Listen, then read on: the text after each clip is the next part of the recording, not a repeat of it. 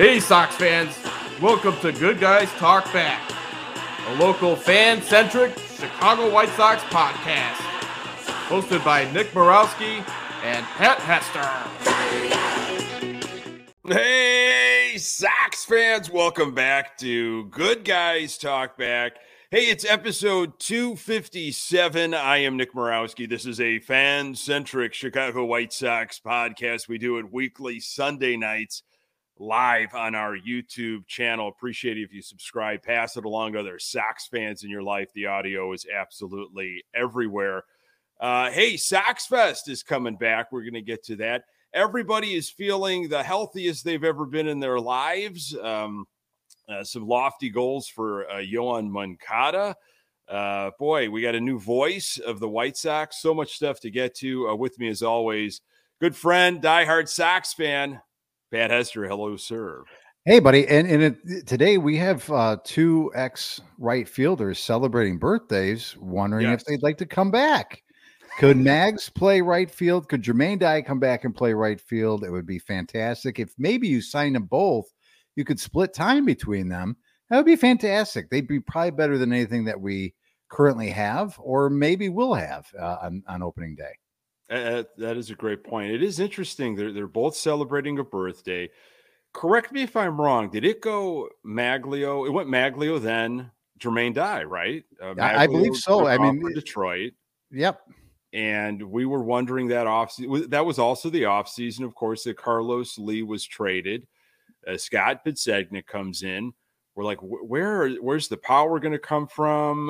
What kind of team? They're trying to get fast, which, okay, this sounds very familiar with what's going on here in this offseason, but no comparison to Jermaine Dye. Wow. Would you say, like, extremely underrated?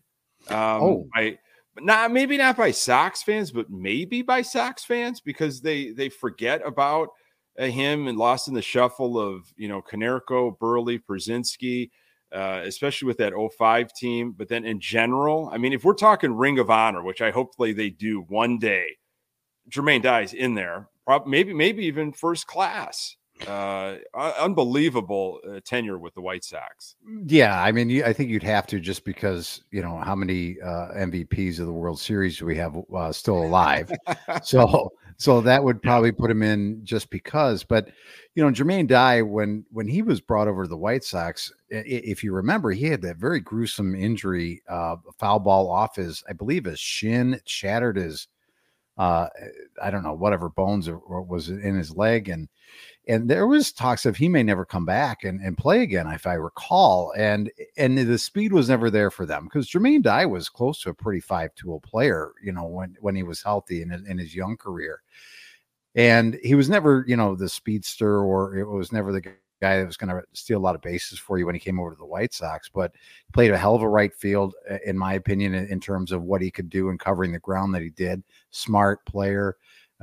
Got good jumps on the ball, and he had a lot of power, for us, and he was exactly what we needed, and probably not rated highly enough, Nick, just because he wasn't very flashy. He was quiet. He just went out and did his job, and you could rely on him. He was a guy, he could do, if you needed him to hit it to the right side and move a runner over, he could do that. If you needed him to hit it out of the ballpark, he could do that for you as well. And if you needed him to hit a little dribble or single up the middle to drive in the only run in Game 4 of a World Series, he could do that for you as well. Yeah, I tell you what, man, he was a guy that would come up to bat. And I don't know if you've ever experienced this, as a fan, where there'll be certain players, and maybe Frank Thomas is in there with probably everybody on their list, of you didn't have a worry. Like, he's going to do something good. I just have a feeling, like there's those guys that come up in these different situations, whether it's, hey, we just need to get a rally going, or we got ducks on and we need to get, some of that in late in the game. You just had a feeling somehow everything's in good hands with Jermaine Dye when he's up to bat, and things ended way too soon. He could have kept playing. And boy, we have not been able to figure out that right field position. Again, it's hilarious that he was the last consistent right fielder that we've had in this town. Well, not in this town, in this side of the town. And and we think of him glowingly. And it is too bad that his career didn't last a little bit longer with the Chicago White Sox. So happy birthday to him. Happy birthday to Maglio Ordonez and Mags. Went on to have a really good career still with Detroit afterwards. He went to a World Series with the Tigers. And you think about him, and boy, oh boy, the future was so bright for Maglio Ordonez. And I don't think the injury really did slow him down, but you can't really bring a guy back, like that if you're unsure of his health. So, but again, it worked out just fine for the White Sox. But I would have loved to have seen Maglio Ordonez continue his career on the South Side. Not that Jerry ever would have paid him, but he was a rising star for that team. Yeah. How about those days, him coming up and boy, we had something there. One of the first bobblehead, when they started doing the giveaways, the stadium giveaways, he might've been in the first class that first year they gave him away, 2001, 2002, something like that. There was a home Maglio Ordonez and an away Maglio Ordonez in the gray road jersey. So little something that I should have no knowledge about as a 43-year-old, but I do. It's that I pass that along to everybody if you care. Got it. Noted. Yeah. So as we record here on January 28th, we are exactly 2 months away, not from, maybe some spring training action or something, from opening day. We are 2 months away from opening day. And then, we'll talk a little bit about what that means. Did you consume a little bit of football though today on Championship Sunday, Pat? Well, a little. I mean, it's a busy time here. We have travel baseball, Nick, and sure. We run a tight ship. We don't take days off on Sundays. We have practice. So I watched the second half of the second game today and the first half of the first game. And again, both entertaining for what I saw, because I saw the halves that were the most exciting halves of the game for both of them. But, we're winding down here to the NFL season. It is time to turn our heads towards baseball in spring. And it's a good feeling, right? It's kind of like, for all that we've talked about for a lot of months, ever since the season ended, probably even before the season ended, Nick, about how down we are in this team, there is something to still get excited about, I think, for both of us as baseball fans and White Sox fans in particular, about the start of a new season. Because you and I will probably at some point talk ourselves into a little bit of positivity and what ifs, and maybe the ball will just continue to bounce our way all season, and we'll catch a stroke of luck, and everybody will have career years, and maybe the back of the baseball card stats that we've been waiting for some guys will return this year. And I don't know. I can't say that for certain, Nick, but hope springs eternal. I'm excited to, get your reports on a daily basis when you're out in Arizona and for spring training and to break it all down for me. And, it is fun. And there has been some positive things that have happened in the past couple of days. They did have the season ticket holder event, which from what I saw on Facebook, seemed like it was a nice event for the season ticket holder folks. Lots of chatter about the new stadium, and where that's going. And the Dylan Cease discussions continue to ramp up now with the Mariners in the mix. I don't know if that's positive or not, but if you're getting a good haul from the Mariners, it is a positive. So though we've been kind of in the doldrums of some negativity, I mean, I guess there's been some positive things that have happened with the ball club and the optics of the ball club over the past week. Yeah, I want to touch on some of those things and maybe go into depth on the C stuff, because I think it's a weekly talking point, because there's new little nuggets that pop up here and there that I think need to be addressed. So yeah, there was this little event for season ticket holders only all of a sudden, and I went on a rant, wrote an article for Future Sox.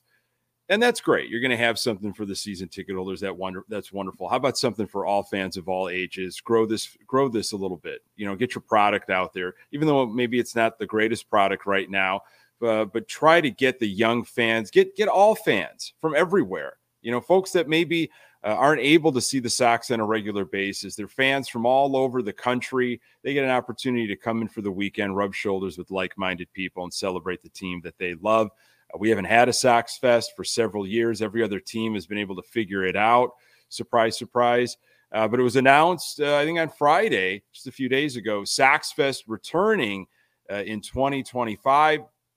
Am I responsible for it? Probably to a certain degree. I think I'm somewhat responsible. It's back. You're welcome. Well, Get ready to spend all humble. your money. Yes. Yeah, right. Yes. So it's coming back on what would be, the 20th anniversary season of the 2005 team. And I saw a lot of stuff on social media from some folks that I don't know if they were unhappy with that, and we're just gonna celebrate this 05 team all over again. And look, hey, I want there to be a celebration of some acquisitions that will fill holes, that will advance this team. Okay, I would like to celebrate us moving in the right direction as a current organization, but it's a fan festival, and when you don't win a lot, okay, and you don't have very many World Series trophies in that case, and you still got a collection of guys that are pretty beloved, I have no problem celebrating a 20th anniversary with Konerko and Burley and Rowan and, whoever else decides to show up. I hope there's all of them, including the skipper and everybody else that was involved in that managerial staff. I got no problem with that. I mean, it's not their fault. It's not the 05 team's fault that this organization hasn't been able to figure it out since. I'm not going to hold them to fault. If they want to celebrate it, I'll be there celebrating with it next year at SoxFest. Yeah, and I'm happy that it's coming back, and I know you were excited, and I think you did have everything to do with it. So you should again touch them all and tip your cap to the crowd, and accept all the praise that you're going to get for it, Nick. So it's great to. You're right on all those accounts, because had they not, Nick, and it was the 20th anniversary, could you imagine the venom that would have come out from this fan base that feels like it every other day it's getting kicked in the nuts? I mean, I couldn't imagine it if they foregoed it another year when you can't get that opportunity back to do a 20th. We'll do a 21st anniversary, I guess. You can't do that. So good on the White Sox for finally figuring that out and listening to their fans, because I think there was, they could probably say, well, we don't pay attention to maybe, social media and whatever. I'm sure that they do. And I'm glad that their fans were heard enough to come back and do this. So that's at least a positive thing. So, and you could also look at it this way too, Nick, depending on, where Getz feels like they are in this rebuild, next year could be a more exciting year. I'm not saying in terms of money that will be spent, because that will never happen, but it could be a more exciting year depending on what they get back in a cease trade on young players. And it could be the, Montgomery coming out party next year in 2025 and really have an opportunity to pump his tires up a little bit at SoxFest. And who knows, it could be talking about, young prospects and a new look White Sox team and going in a different direction. And I don't know if that means that they'll go from last place to third place in a year, or if that just, what that will ultimately mean. But I think the look of the team, boy, I hope so, would be a little bit more positive in terms of, what we're expecting and, in terms of wins and losses, in 2025 versus 2024. So it's a good year to kind of bring it back. It all makes sense. Everything's out there with the 20-year anniversary, and, this team hopefully turning a little bit of a corner. I wouldn't say they're going to be, right back in the thick of things next year, but I would hope the ship will be turning in the right direction by then. Yeah. I hope, absolutely. Boy, if it's not, yikes. Thank you so much for the folks joining us live in the comments. Hello to Howard, Sydney, Peyton. We do this again on Sunday nights on our YouTube channel. Subscribe and join us. So yeah, Bob Nightingale, I think, had some new stuff on Dylan Cease. The Seattle Mariners entering in this.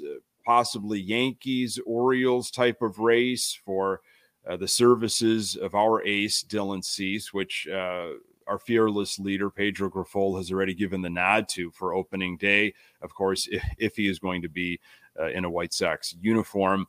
Yeah, I look at it as, and again, I'm not somebody that's following these prospects very closely. There's some excellent people, at Future Sox, Ian Eskridge and James Fox and Danny Miller and others that are doing this, and they've done it so well for so many years.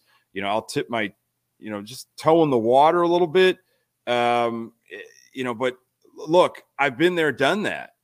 I can't get too caught up on prospects once again. Wake me up when they're at 35th and Shields. So I whatever Getz is trying to get, and if he's leveraging one team against another, and right now it might be one team against just the calendar.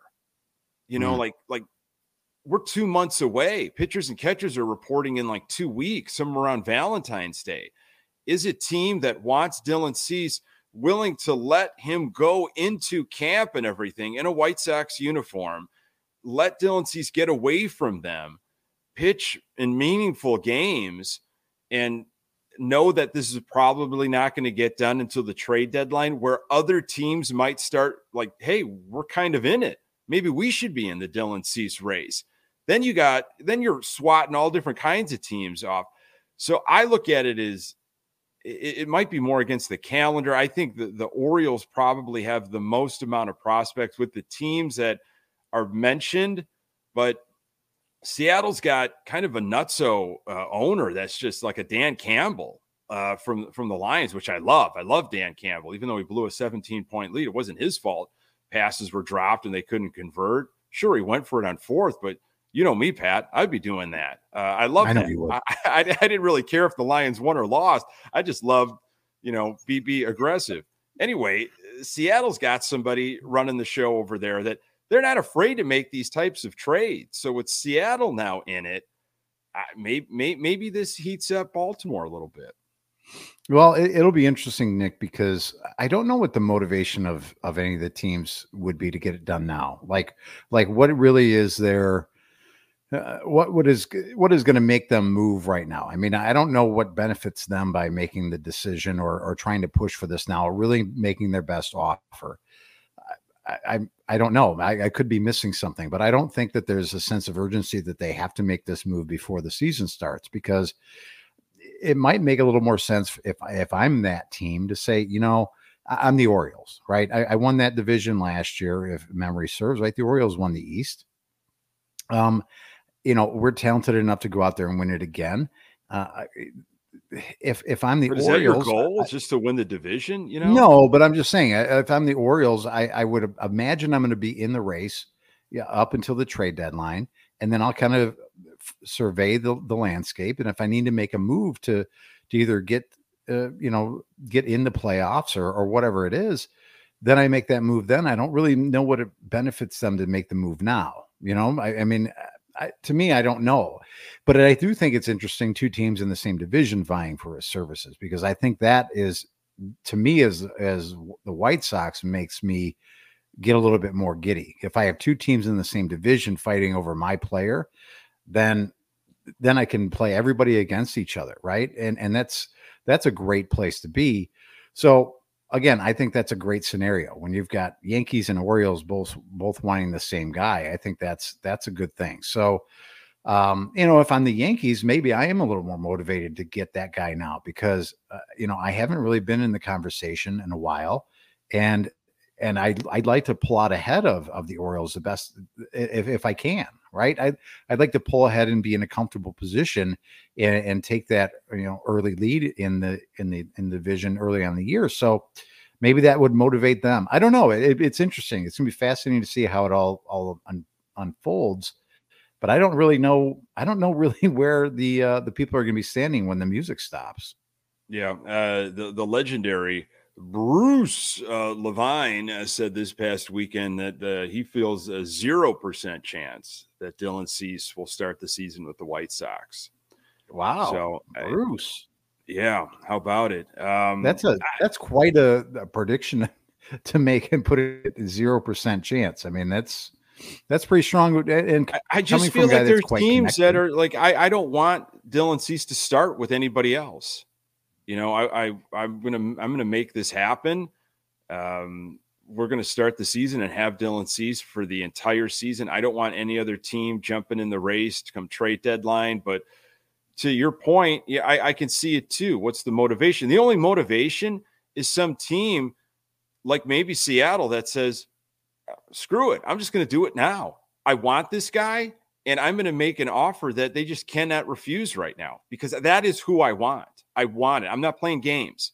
There are no more games being played. Now, Chris Getz might just say, well, we got time. We can play games. So yeah, I this is the first I've heard of the Seattle Mariners involved. So yeah, as the world turns with Dylan Cease and our Southsiders, there's been, yeah, go ahead. Go ahead. No, go ahead. No, I was going to talk play by play, but if you had something more on, no, I'm just, I mean, I don't know. I just don't know where this is going to go. I just feel like we've been talking about it for so many weeks now, and it just, you know, new rumors here. It seems like it dies off. It comes back. I just really can't. I mean, I don't know. I'm not connected like Bruce Levine is, but I don't know how you can put a 0% chance that he's not on this ball club on opening day. But anyway, move on. Go ahead. Well, do you, as a fan, from your fan perspective, have you changed at all? Have you taken a different stance? Do you want to see Cease start the year with the Sox, and maybe something better comes along at the trade deadline, or do you want to just kind of move on from that? I have the fear of him getting hurt. I really do. I mean, we've talked a lot about it. He has logged a lot of, you know, he's been a guy that's going to log innings for you, right? And he's going to get out there and he's going to go out there every fifth day. He hasn't to this point been an injury guy. And, you know, with our team, maybe it's, you know, scar tissue and then the wounds of the past of guys just going down left and right. That you think, wow, I'd hate to start the season with this guy and let him, and there's an opportunity for him to lose value, our biggest chip to lose value before, you know, we can actually cash it in. So I would at this point, as I sit here on January 28th, you live and breathe. Yeah. As I would like to see him move before the season starts. Okay. There you go. I'm with that camp as well. I really am. And again, in terms of prospects, I don't believe Seattle's farm system is talked about in the best in baseball. Some might call it an underrated farm system. There's some names I've heard. You know, there's you got to get some pitching, maybe outfield. Guy by the name of Miller. You know, again, I'm just starting to poke around a little bit, but it's going to be more than warm bodies because the Sox want some top prospects. And, you know, people are saying the Sox want the sun and the moon and everything else, which I think they're entitled to. But, I mean, Dylan Cease is very, very good. He's not great. The market has been very thin this offseason, and I think there are some teams that are going to get desperate very soon, Pat, as, you know, the calendar flips to pitchers and catchers, February 15th, 16th, something like that. I like Peyton's comment. Can the moon come and play right field? And Peyton's asking, you know, who would we want to see from the Seattle system? You're not going to get that from a guy like me. I have no idea what they have in their system. You'd have to, you know, once the trade is actually made and it's to Seattle, I'm going to have to wait and see what guys that are educated and know, you know, first of all, what we get, how far they are away from, you know, being on a big league club, whether it's this club or another club. And you never know what you're going to get in prospects. It is what it is. You could tell me this guy is the worst prospect in somebody's system and they come and flourish somehow. Or this guy is a can't miss prospect and they could be a bust. So I have no idea who they might get or how many players they're looking for, or, you know, Nick, if they're looking for major leaguers for Dylan Cease. I don't even know if that's an opportunity, because if you remember, you know, they were talking about addressing right field and second base via the trade possibly. So, you know, I don't know what that might bring as well. That's been happening for a while. I put a little graphic together and threw it out there, almost mimicking those shirts that were so hot, 6 years ago or something. Aloy and Cease and Kopech and Robert and on and on. Maybe Birdie's name was in there and Madrigal. And wow, did we have something? And we were the talk of the town. And right now, this off season, DeYoung, Lopez, Fuddy, Maldonado, and Beria. For those that want Getz to cook, I mean, he's been cooking. I just don't know if anything's really appetizing. I don't know. I mean, he's doing basic stuff. I think a lot of Sox fans, if you talk to them and you're actually going to have a good conversation and not just like, Sox suck. Okay, I know. No. You're actually going to get, a little bit of an in-depth. Defense should be better, right? Defense should be better with this team. Hopefully, a little quicker. But those are hope. I don't know. Again, it's are these guys going to buy into whatever system Grifol and Getz and everybody else can put in place? Are the new folks, did they get rid of the folks that weren't listening to Pedro Grifol? Does now Pedro Grifol have control? It can be the leader he's supposed to be. A lot of this stuff, I can't even believe we're talking about it.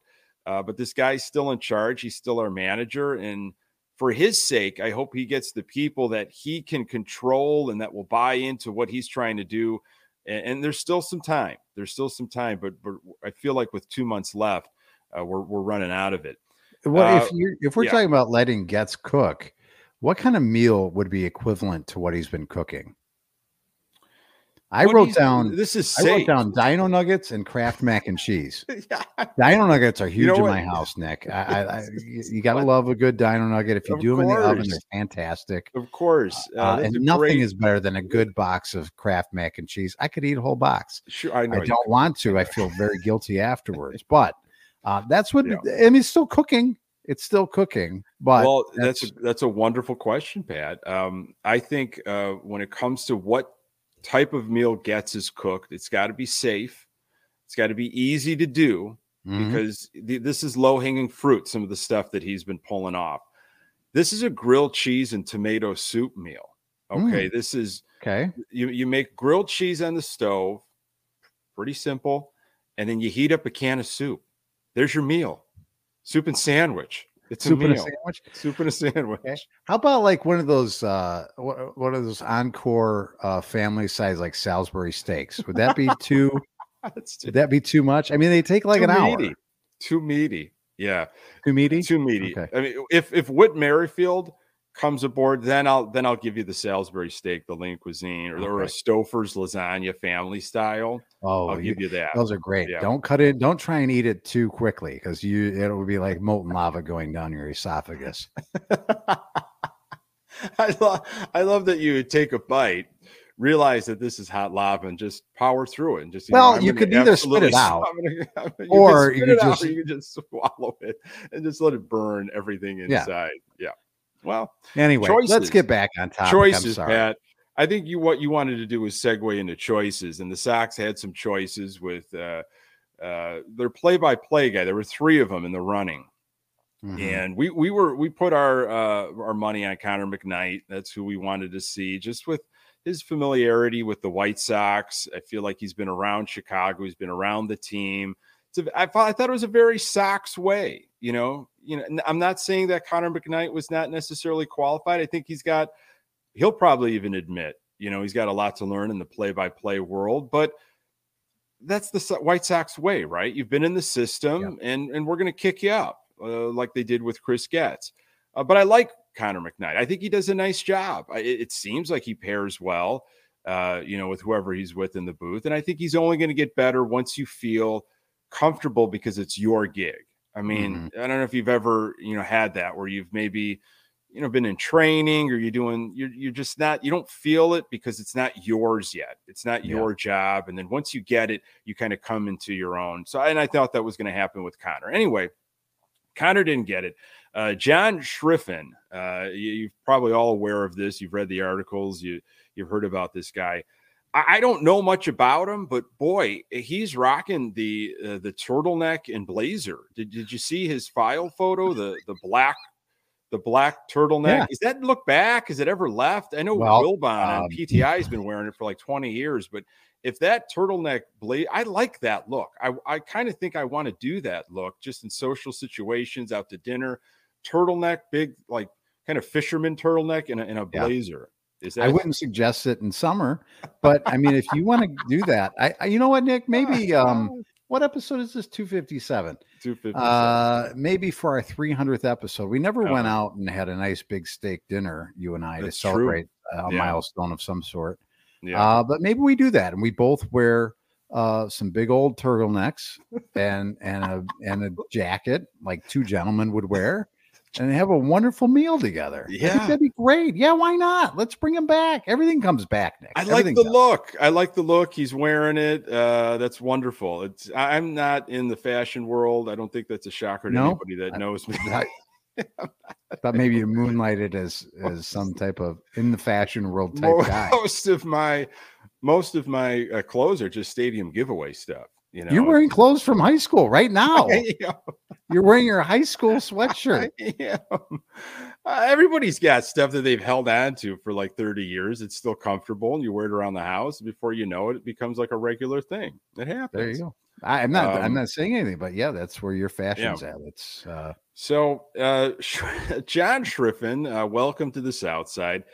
Not a lot of baseball experience, Pat. Hasn't done a lot. And why would you? Why would you need it?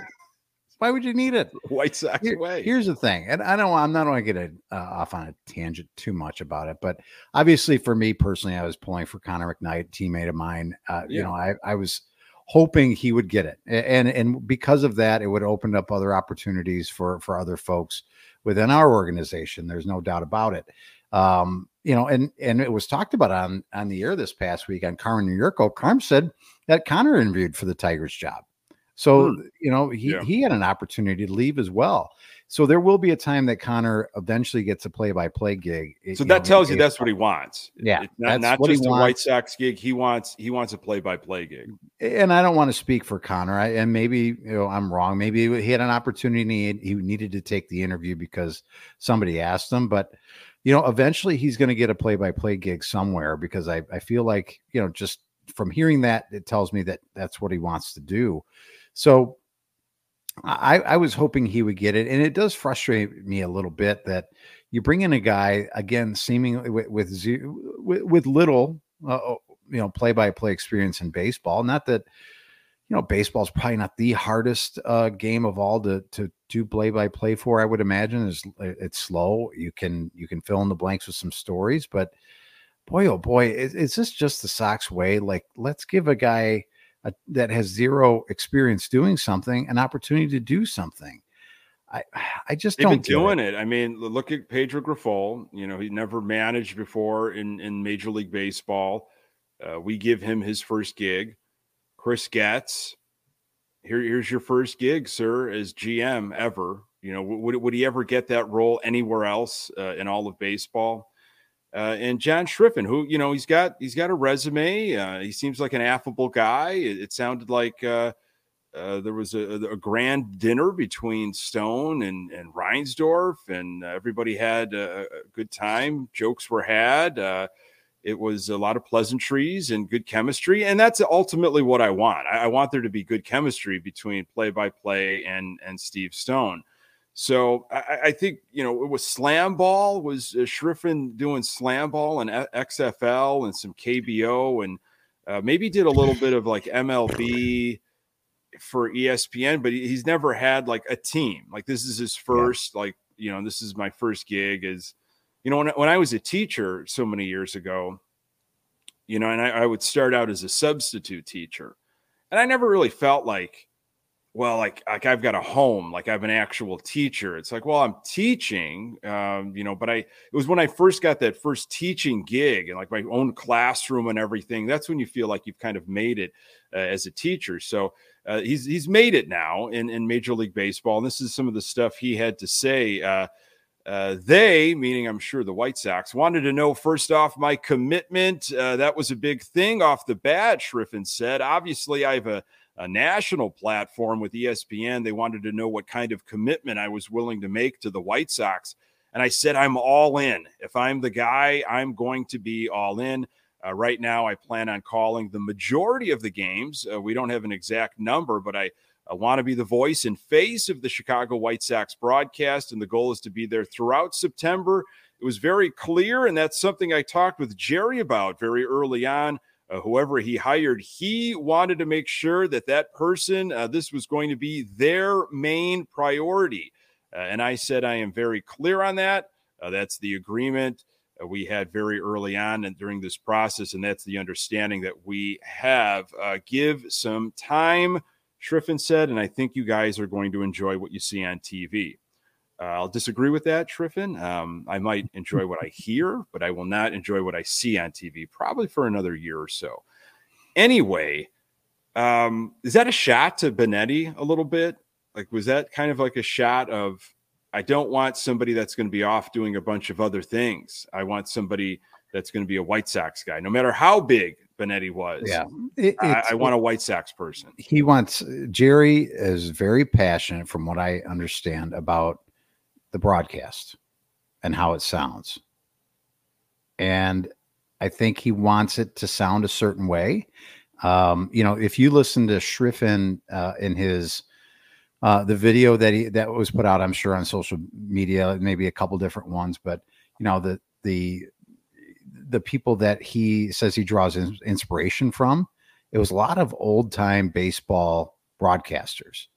And I think that's probably what sold him to Jerry, because Jerry is, romanticizes baseball from way back when he was a Brooklyn Dodgers fan. And that's what Jerry grew up knowing, and the nostalgic that is of people calling baseball. And I think Jerry has it in his way of how he wants the game to sound, and he wants to sound, the way, that maybe tugs at his heartstrings a little bit. So you think the interview is the demo has to be done like Jerry's in in his office, like sitting crisscross on the floor with a little transistor radio, pretending like he's 10 years old in Brooklyn.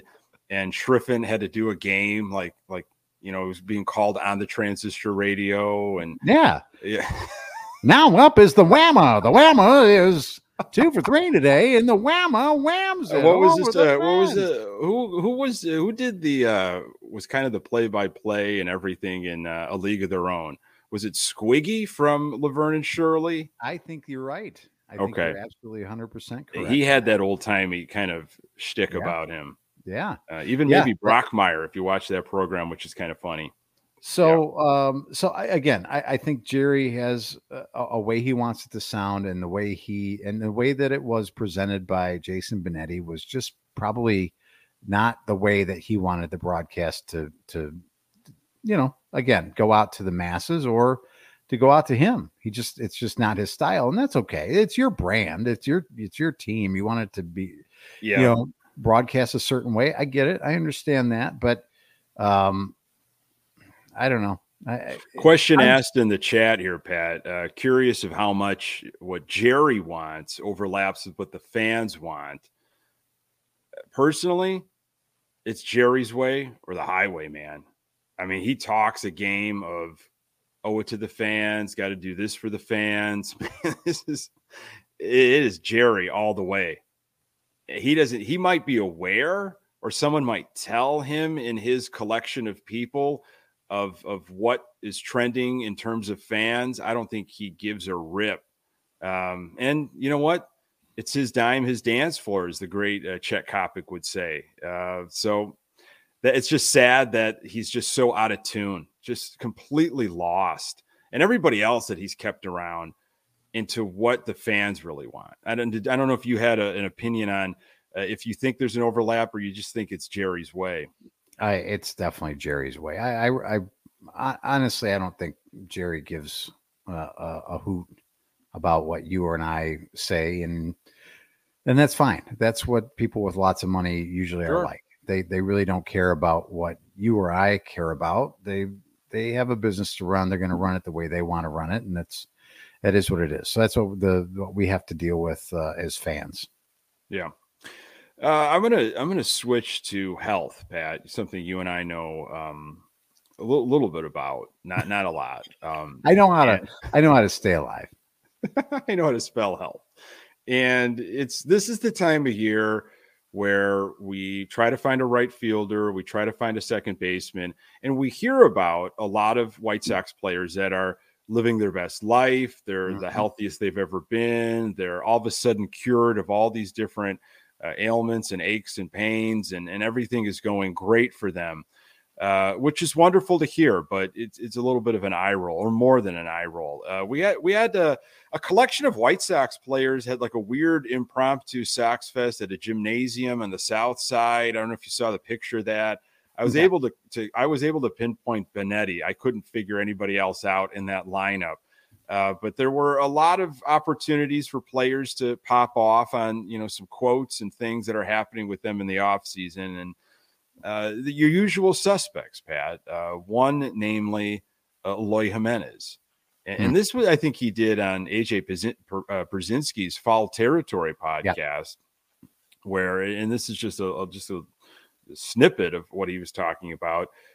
If I'm healthy, I can hit more than 40 home runs.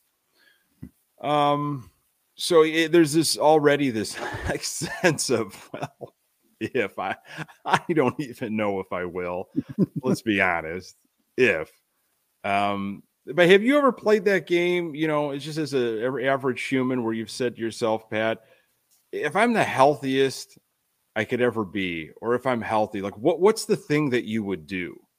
What's the magnificent thing, or when at your healthiest, Mm-hmm. what did you do that, like, now since I'm healthy, I can do this? And I don't Wow, think if I'll I ever could be able run to do for 5 consecutive minutes, Nick, I think that would be great. Just to be able to, and to to run. survive I would and to love to run. survive after that.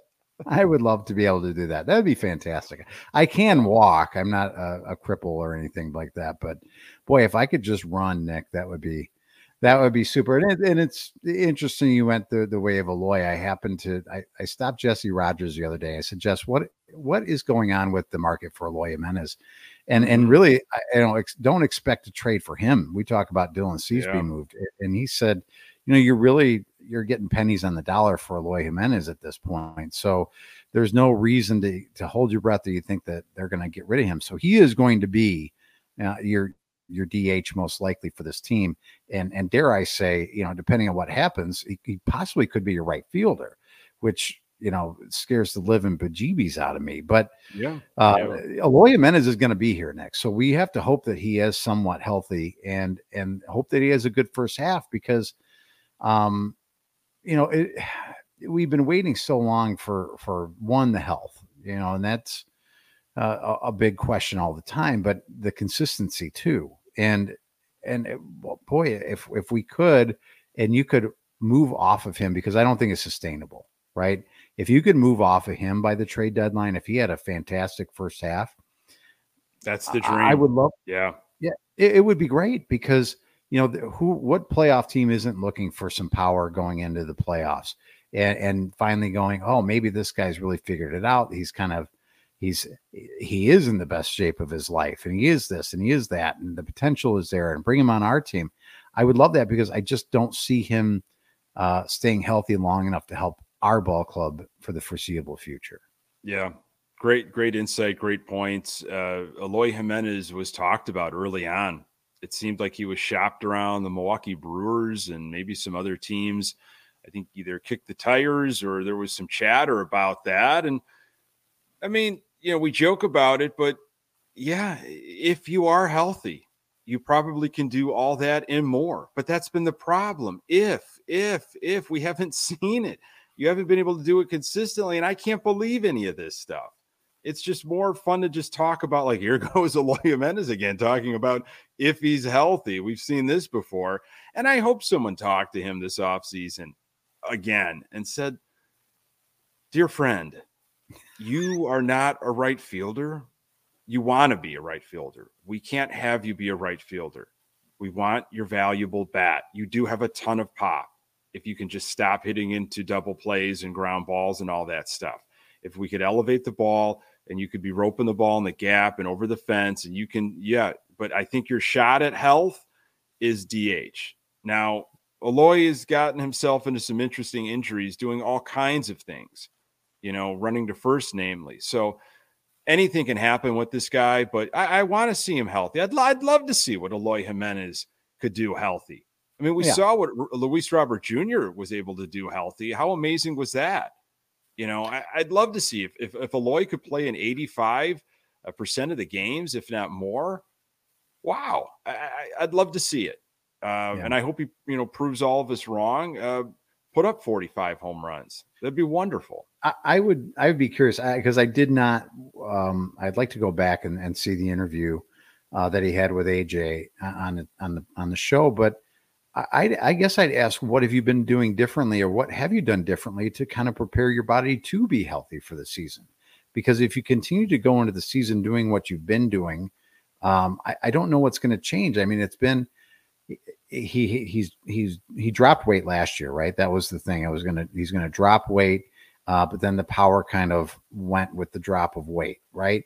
And but the legs still never seem to be able to keep up with the body. Would I be able to suggest, and I have probably no business suggesting this to a professional athlete, and maybe he does it already, but like yoga or flexibility, kind of. Something with your ligament, just stretching, advanced stretching. Yeah, I've heard about the weight gain and the muscle and eating. Wasn't there some dietary stuff he was doing? He was off something and he was losing weight. I feel like I want to say that to a lot of Sox players, is like, get on some sort of large rubber band exercise program, get on like a hot yoga. I need you flexible. And we've talked about it on the show before. That was what Tom Brady has been doing for years. And look how the large rubber bands. I think it was lots of rubber bands. Love it. Great. Possibly large ones. I'm not sure. But I do know that was the main thing of TB12. The guy he still is in fantastic shape for his age. And a lot of the reason why he was able to be so durable and take the hits and the punishment that he did take for as long as he took was he was big on the flexibility of the body. It wasn't about building the muscle on top of your body and weighing it down. It was about being flexible. And I think in baseball, that's even more important than anything else is how flexible you can be. Who run into a problem with that, Pat, was Giolito. When he bulked up, when he put on all that weight, upper body weight, is like that. He looks like a beast, but there's a lot of torque, there's a lot of whip, there's a lot of movement, especially when you are, at full blast as a pitcher, and you're just trying to, out throw everything all the time, max effort. You have to be flexible, man. And he did something to his oblique. But then you got Lance Lynn. So I don't know. That's a great question. It's like, what have you been doing? What have you thrown into the repertoire? What's new? And I think we'd have to ask Yoan Moncada that too, Pat, a guy that you really enjoy and love. Yoan Moncada, living that healthy life. Moncada said he's feeling good after being bothered by back issues last year. I'm motivated and excited because I'm healthy. If I'm healthy, I know I can do a lot of good things in the field. I think God has saved something good for me. Hopefully, we are going to see that. Now, look, I love his glove. I've talked about it. I think he should have been in, Gold Glove conversation. Maybe not winning a Gold Glove, but he should be nominated. He should have been up there. Yes, it looks like he takes plays off. It looks like he loafs from time to time. But I also think what we have there at the hot corner, you got to realize the history of third baseman that we've had since, maybe Joe Creedy, right? Yoan Moncada's got a solid glove. He's got to be there, focus all the time. It's the bat issue, and then it's the health issue, right, with the back and everything else. So when you hear a quote like this, again, where does your mind go, Pat, as a fan?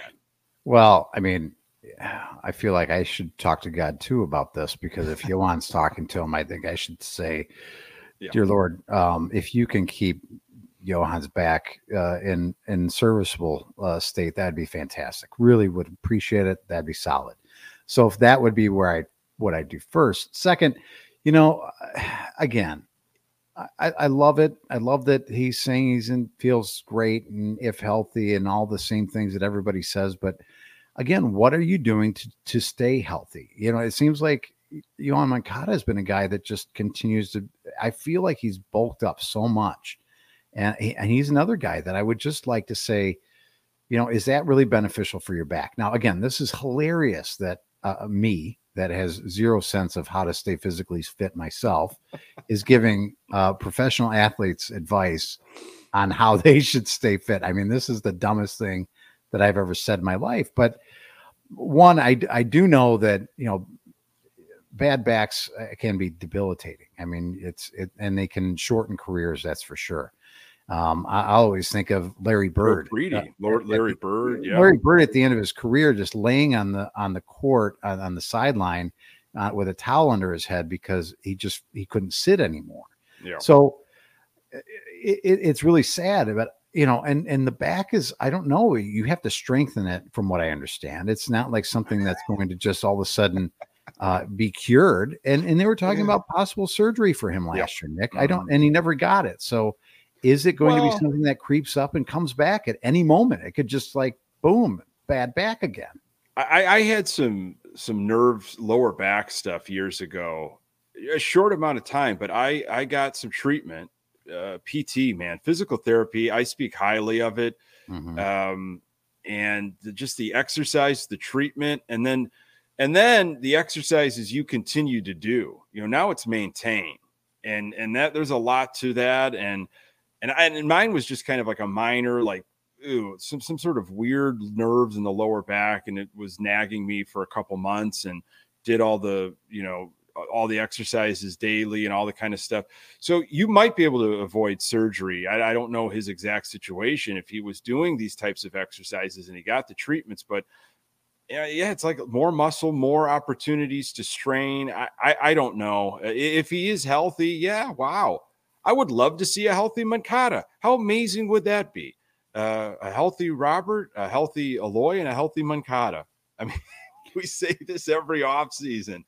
Maybe, but what is it going to get the Sox? What is it really going to do for them in 2024? Is it just going to make Aloy expendable at the deadline? Yeah. If they're at their absolute best and reach their absolute, the ceilings that we'd all had envisioned for those guys you just mentioned, what does it do to a team that won 61 games? What's the improvement in terms of games? How can we quantify it? I really don't know, but if they're the best they could possibly be, you'd have to think it would add at least I don't know, 10 games. Is that crazy? Maybe. I don't think it's crazy. I feel like the lack of starting pitching, and I don't know how that's going to go. They're taking some flyers off some people. I mean, I know Kopech's living his best life health-wise, so who knows there. Yeah, all right. Everybody is. If he brings back that Fu Manchu, I think Kopech could be unstoppable. I think that is a look that I think can just be menacing. And it's a mindset. Just mesmerize the hitter, and they'll just be lost in the Fu Manchu. Right. Boom. I don't know. Strike three, sit down. So here we go to Andrew Benintendi, because he's working on health. He's focused on getting stronger this offseason, Pat, lifting a lot of weights, not just some weights, a lot of weights, 4 or 5 times a week. Also eating a lot more. I like this. To put on a little bit more weight, which isn't always bad because it's fun to eat. That's a quote from Benintendi. That's my kind of guy. I love it, especially during the holidays. And when it's like turtleneck sweater weather. Yeah. Just hide all that stuff. Yeah. Hide all these layers, All right. So he's going to get fat. So that's awesome. Yeah. So that'd be good. Love it. Whatever can get him to hit 8 home runs. Can we get 8 home runs out of an Andrew Benintendi, you think? I'm saying double digits. I think he's going to get 10 home runs this year. I feel a bet. I wonder what the over-under is on home runs. I think this is what we put a meal on it. We put on a soup and salad, a soup and sandwich, where we can wear turtlenecks and blazers on a double-digit Benintendi bet. Home run. Yeah.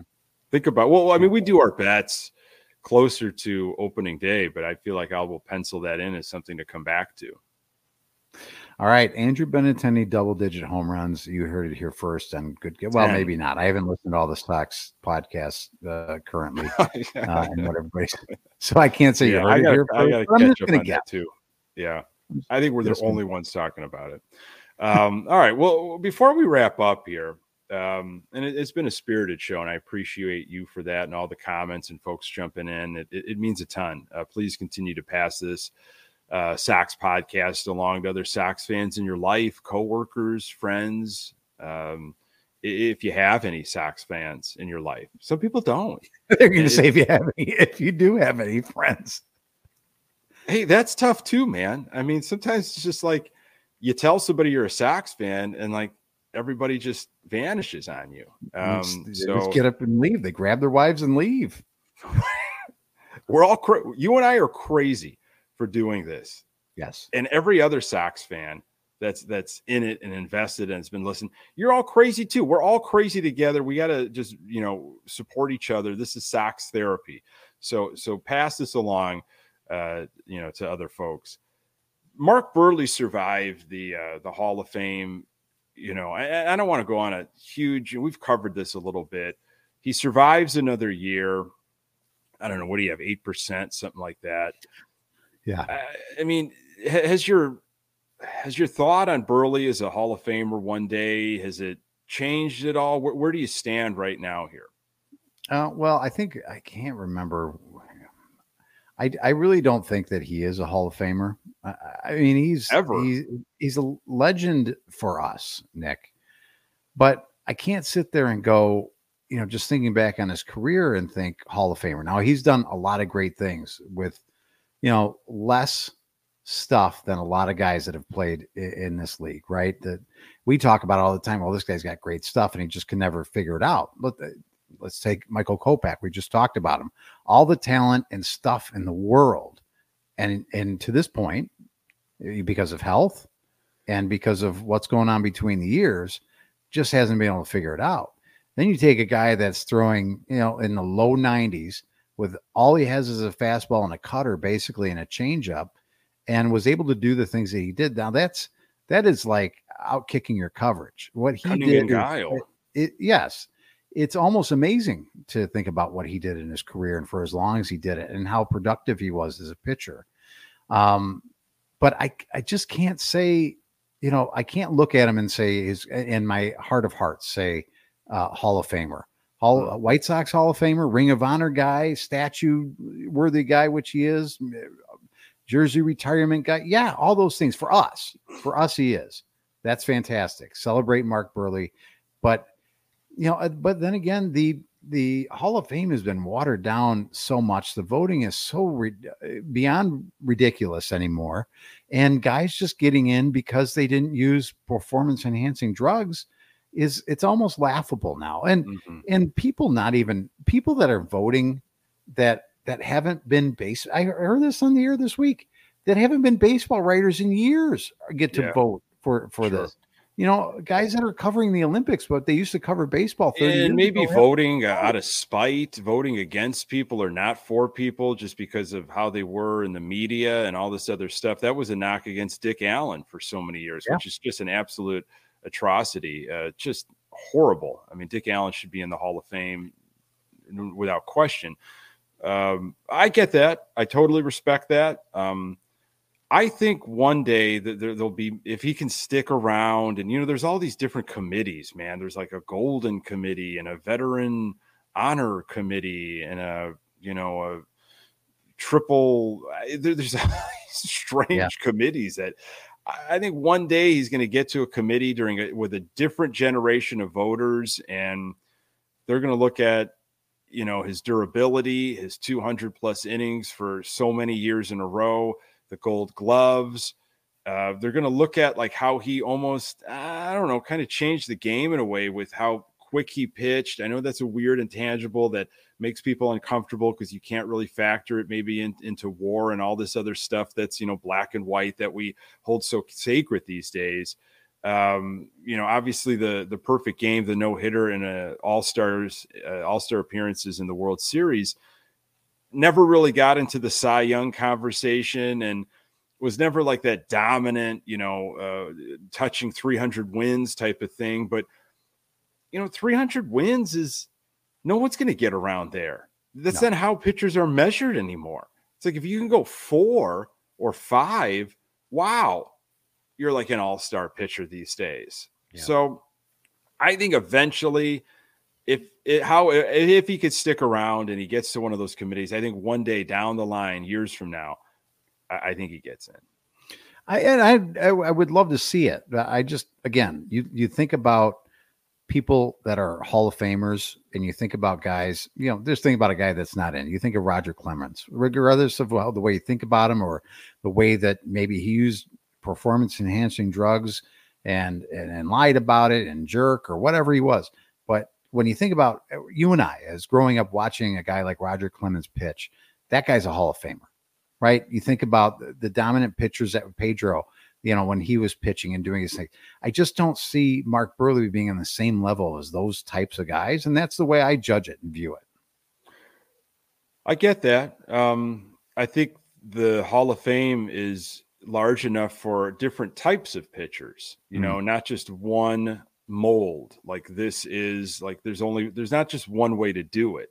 And Mark Burley was just cut in a different way. And, so I think if the Sox were a bit more successful during his career, maybe we were on the national spotlight a little bit in the postseason more often, it might've been a different story. Perhaps. Yeah. And did you see MC21's little check in there? That's for you, Nick. That's the first base coach of the night.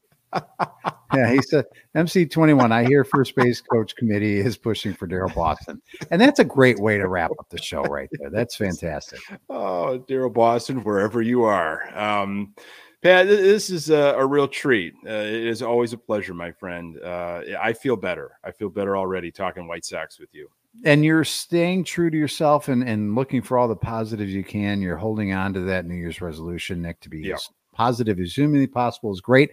I say we do it again next week and we'll have to figure out what we're doing for Super Bowl Sunday, buddy.